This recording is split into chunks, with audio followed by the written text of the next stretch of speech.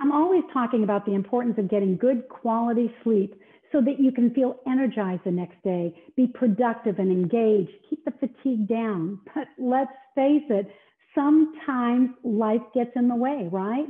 You get kids that wake you up in the middle of the night, or the snoring spouse, or maybe you're working the night shift, or maybe you're just having that mid-afternoon slump. How do you manage that fatigue? That's what we're going to be talking about today. Danielle Robertson Rath is the author of a really fun book called How to Get Shit Done When You Feel Like Shit. Excuse my language, but that's the name of the book. She'll be talking with us about how caffeine works, what that magic number is in terms of caffeine, when to consume it, and what about the advantages of coffee, tea, or energy drinks? What's the best for us?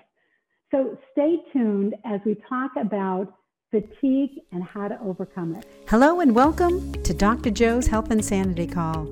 I'm Dr. Joe, a wellness expert and professional speaker who helps busy people stay healthy, sane, and productive. For more information of how I can help you and your organization, visit drjoe.com, drjo.com. All right, hello Danielle, how are you? I'm doing great. Thank you very much for having me. Well, I'm so excited to have you on because I read your book. I found it really informative. It was colorful. It was very helpful to come up with tidbits of strategies and so forth for your particular situation, what's going on. I love especially your 5 levels of fatigue. That was informative because Yes. Let's face it, sometimes we're just a little drowsy or bored, and sometimes we have stayed up all night. And you had explained how the strategies that you have can help you get down to another level, but it can't eliminate your fatigue entirely, correct? Yes, that's correct. One of the things that I like to talk about is that caffeine is not a substitute for sleep. You do want to try and get great diet, good nutrition, and good sleep. For some people in certain occupations, that's not always possible. For new parents, sometimes getting a full night's sleep isn't always possible. And so I try and teach people that there are some things you can do, both involving caffeine and not involving caffeine, to help you feel just a little more alert, to help you get down one level of fatigue so you're not as exhausted. So what I do is I teach people those tools. I teach people those steps you can take to be one level less tired or overwhelmed. Well, we have talked about before how, in another podcast, how caffeine by itself has no calories. Black coffee, black tea has no calories by itself. And since calories are a measurement of energy, they don't really give you energy, no matter what the label says. What it does is it gives you focus and attention, right? So is it the more caffeine we drink, the more alert we feel? Actually, so a couple things. So yes, when you have an energy drink, they're not talking about caloric energy. They're talking about stimulation energy. But it is a misconception that more caffeine equals more alert. And that's one of my favorite things to talk about is the Burke's Doggy Law, which is all about how to drink caffeine strategically. So I can talk your viewers how that Burke's Doggy Law works if you'd like. Of course. Great. So I am a huge, huge dog lover. So I want you and your viewers to imagine that you're sitting on a bench and you're bored. You're very tired and you're just bored. And along comes this cute little doggy. Woof. Oh, it's so cute. So you just feel a little bit more alert because this dog is cute. Okay. So then comes another dog and another dog and another dog. And all of a sudden you're surrounded by 30 dogs and they're all yapping and they're all running around. So you're no longer stimulated. You're overstimulated. You're past the point of cuteness where it's now overwhelming and overstimulating. And that's what happens with caffeine. That's this Burke's Doggy Law, which is really the Yerkes-Dodson law. And it's all about how there is this curve of stimulation on the x-axis and performance on the y-axis. So caffeine helps you get a little bit stimulated, which helps you perform a little bit better. But at a certain point, that curve reaches a peak and more stimulation in the form of caffeine or in the form of your environment, makes you perform worse. Right. And this is something that we saw in a research study with sleep-deprived truck drivers. In a stimulation, the truck drivers that got 400 milligrams or 4 cups of coffee did worse than the drivers that got 2 cups of coffee. So the people that got half as much actually had fewer mistakes because they weren't over that peak. They weren't overstimulated. And so that's really what the 5 levels of fatigue is about, is finding your spot on that curve where it's just stimulated enough, but not past the point where you become overstimulated and have jitters and caffeine side effects. Is 200 that magic number? 200 is that magic number, usually that peak of that curve. And that perfectly coincides with recommendations from organizations like the European Food Safety Authority or Health Canada or the US FDA, which say 200 milligrams or 2 cups of coffee is the amount you can have in one serving or at a time. 400 milligrams is the recommended dose for one day. So if you can imagine having all of that one day's amount all at one time, that's a lot. And that's why I don't really like energy drinks that have 300 milligrams of caffeine in them, because that's almost your whole day's amount. You want to spread that out. You want to nurse your caffeine so you find where you are on that curve before you go over that cliff. And for those of you who buy your coffee at one of those fancy coffee shops, realize that it's not 2 cups of coffee has 200 milligrams, right? I mean, a Venti or a Grande at Starbucks has how many milligrams of caffeine? 330. So that's 3 Red Bulls. So one Grande coffee from Starbucks is equal to 3 Red Bulls or 2 Rockstars. So just to put the coffee in terms of the stereotypical energy drink, it's not always what you'd expect. So I always encourage people to look at the exact amounts of caffeine in what you're drinking, whether it's coffee or tea or something else. And at Starbucks, what size is that? At Starbucks, about 200 milligrams. Oh, 200 milligrams. Well, there's 160 in a tall pumpkin spice latte or a tall peppermint mocha, like the very seasonal drinks. Starbucks is pretty good on their website about having caffeine amounts, but if you can't find it, I always pull up the website caffeineinformer.com on my phone. They have the largest database of caffeinated drinks, whether it's coffees and teas and food and medicine. So it's very easy to look up the amounts there, because it does vary whether you're getting a mocha or a cappuccino or, an espresso. All of that varies. It's not always what you'd expect. So you sometimes have to take an extra step and look it up on your phone. Yeah. And that 200 milligrams we said that, you said is the most you should have at one time, is different for different people. For example, I drink Diet Coke. One can has about 50 milligrams, and yet I'm fine with 1, and 2, I'm like shaking. So for me, my level is lower, my tolerance, I guess you say, right? Right. You've got a different curve than I do, or than, someone else might. So you really have to find your own curve. Exactly. Right. But chances are it is not 400 milligrams at one time. No. Chances are, unless you have some kind of enzymatic magic going on in your body, 400 milligrams is too much for 90% of the population. Once you go past 400 milligrams of caffeine, your benefits from caffeine, so reduced risk of Alzheimer's, suicide, depression, diabetes type 2, all of that decreases. And the side effects for caffeine, that seesaw of caffeine's benefits and caffeine side effects, tips. So once you go past 400 milligrams, the side effects of caffeine start tipping, and you get more gastrointestinal distress, more nausea, more jitters, headaches. It's a lot easier to get caffeine withdrawal symptoms, and it's a lot easier to mess up your sleep, which means you need more caffeine the next day and you don't sleep well. So you wake up tired, you need more caffeine. It's a vicious cycle. So you want to try and stay below that 400 milligrams.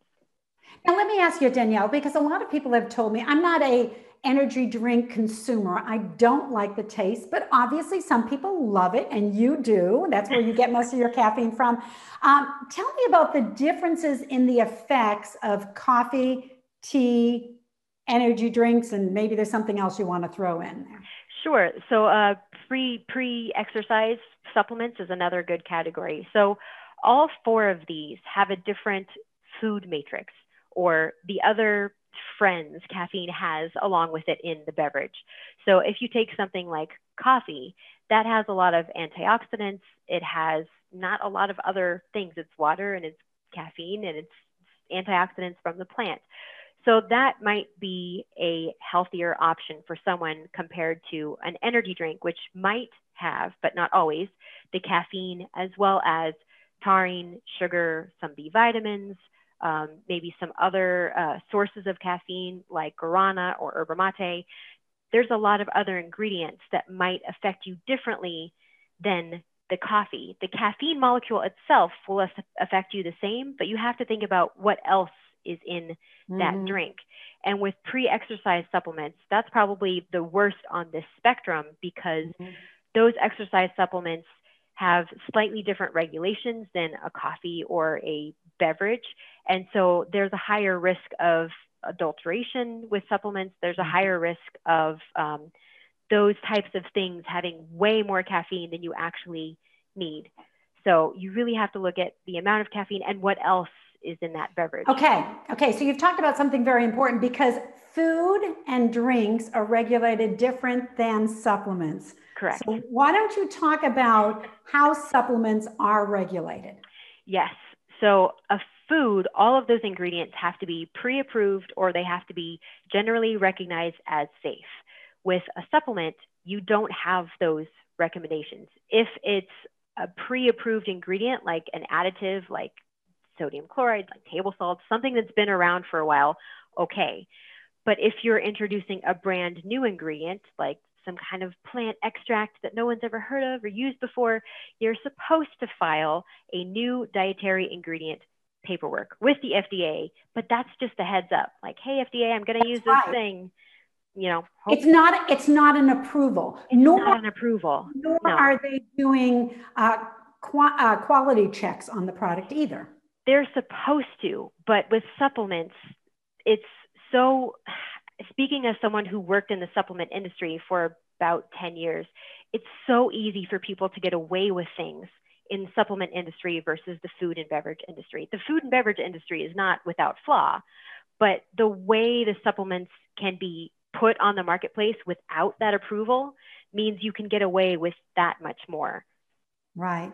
And Consumer Lab is one organization that does look at a lot of these products in terms of what's in there and are there any additives that aren't even mentioned on the label, some contamination or so forth.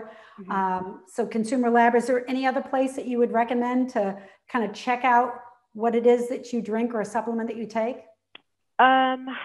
Gosh, that's a difficult one. When I'm looking at a new product, I usually pull up Healthline or examine.com, and I will look up on those websites, what is this DMAA thing? Like if it's an ingredient I've never heard of before, Healthline usually has some information on what it is, if it's safe, and what dose of that is safe. Yeah. In terms of ingredients that are in the product but not on the label, that's a tough one. I'm a nerd, so I subscribe to FDA warning letters, but the average consumer may not have any good way to get an idea of whether your product has those hidden ingredients or not. Yeah, the Consumer Lab does test specific products, and so rather than ingredients. Right. So, okay, so let's talk about energy drinks, because I think, we hear a lot about coffee and tea and as a stimulant drug, containing the caffeine with stimulant drug, but energy drinks, there are so many of them. They're so different. What are some of these ingredients that are listed on the label other than caffeine and sugar, which we recognize? What else is there and what does it do? Well, the first thing I want to mention is that there's a huge spectrum when it comes to energy drinks. So there's energy drinks that really just look like coffee beverages and are technically considered in the marketplace a coffee. So you would have a lot of similar ingredients like brewed coffee and cream and sugar and things like that. There's also energy drinks that are barely different than soda. They might have B vitamins and cola, and that's pretty much it. So it's very difficult to say that there's a standard formula for energy drinks because there are so many energy drinks in disguise, as I call them. But the stereotypical energy drink, in order to be considered an energy drink, you have to have caffeine, one other ingredient known to boost focus or stimulation. So that B vitamins count. Also yerba mate, other herbal forms of caffeine, those count. And then the third criteria is that on the label, it's clear the goal of the product is to give you energy in terms of stimulation, not caloric energy. Really, that's it. That's the only criteria to be an energy drink. So there's a huge disparity in terms of other ingredients that are in there. And what does a taurine do? Taurine is actually taurine is one of my favorite ingredients. It's an amino acid that your body makes already, and it helps your heart regulate the flux of ions in and out. So it really just helps you regulate your heartbeats. I like it in energy drinks because it helps you get not too stimulated. It's kind of like putting a leash on a lab, like a dog, without the leash, they would just boom, run away. But the taurine's like, okay, hold on, just let's go slow, everything in an orderly fashion. So that's a very, layman's terms of what taurine does. But yeah, its job is just to help you regulate the ions in and out of your heart. Okay, so let's just say you've had a long night. You've been up with the kids, or maybe you work the night shift and you're trying to stay awake. You don't like coffee or tea. So you've got all these energy drinks to choose from. What kind of things should we look for? I'm thinking probably in terms of calories and then the amount of caffeine. Is that where you would start? Yes. So the three things you want to look for in any beverage that you reach for when you're tired and needing a stimulation. Number one, how many servings per container? Because there are some very large drinks, and if you don't look at the number of servings, then the rest of these steps might give you misinformation. So look at how many servings per container. Step two, how many milligrams of caffeine per serving? And again, you want to try and stay under 200. Definitely don't go over 400, but 200 is a nice amount. If you're not sure how your body reacts to caffeine, try and go for the lower side. Tea has about 45 milligrams. So if you know you can handle tea or dark chocolate, then you want to try and go as low as possible. And then so wait a minute. So if it has 80 milligrams of caffeine and there are 2 servings in a can, is there ever any more than 2 servings in a can? It's unusual. There are some that's all I've seen too. Yes. There are some even bigger ones. There are some extremely large cans that have, they're so large they have like lids where you can reseal them. Very unusual. It's the normal size is a 16 fluid ounce can, which used to be 2 servings, but because the FDA updated their serving size guidelines, usually this is 1 serving now. So 16 fluid ounces is usually considered 1 serving. Okay, so pay attention to the amount of caffeine, look at the serving size to make sure, are we talking about 1 serving or is the whole can going to be 2 servings or more? All right, and what's the third thing? Sugar. You want to look at the amount of sugar.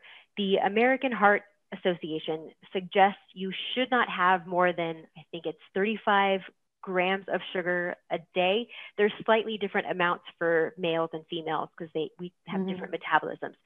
But if you have a drink that has more than 15 grams of sugar, that's almost your half a day's amount. And in fact, having sugar plus caffeine makes you more tired than caffeine without the sugar.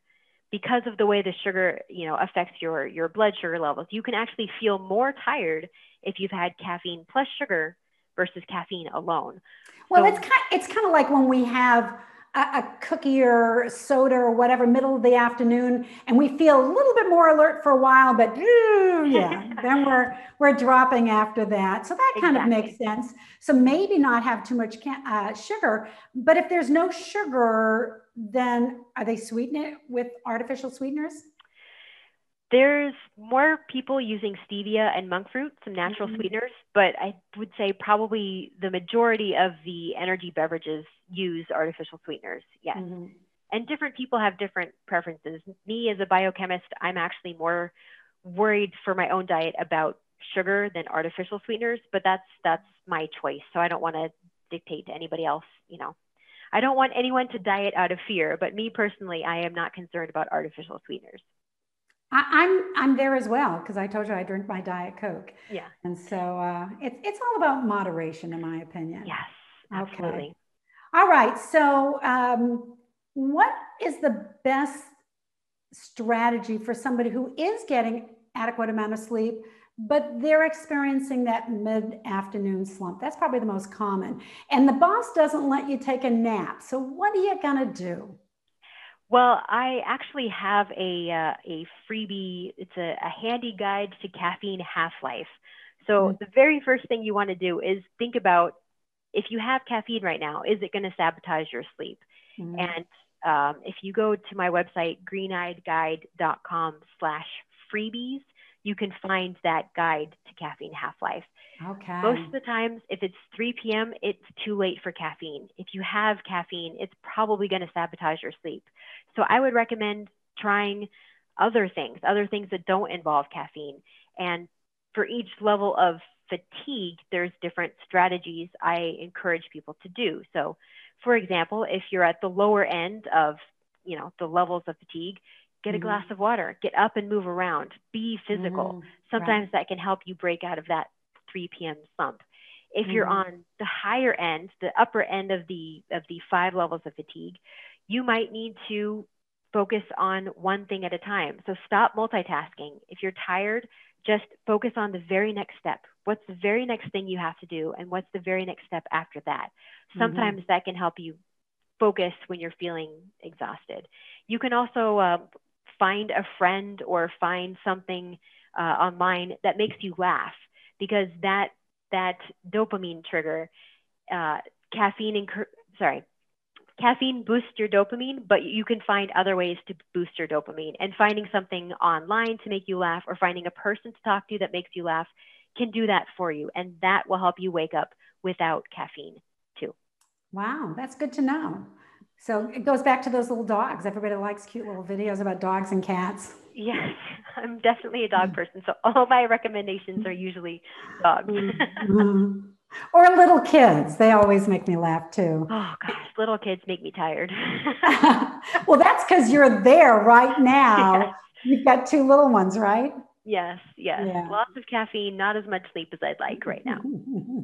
I know it's a stage you're going through, but well, thank you, Danielle, for coming on the podcast. It's been really informative. And again, where can we learn more about you and what you do? Yes. So you can find more about me, my educational background, my books, my podcast, the speaking and training workshops I do, all of that good stuff at greeneyedguide.com. I'm also on Instagram at greeneyedguide. So that's another good place to get a hold of me if you want to chat. I love chatting with people on Instagram too. All right. Well, thanks, Danielle. Pick up a copy of it's How to Get Shit Done When You Feel Like Shit, right? Excuse my language again. But I will see you all next week. Thanks, Danielle. Thank you. Bye. If you enjoyed today's Health and Sanity Call, please subscribe to the channel and share it with others. For more information about how I can help you and your organization, visit drjoe.com. That's just 4 letters, drjo.com.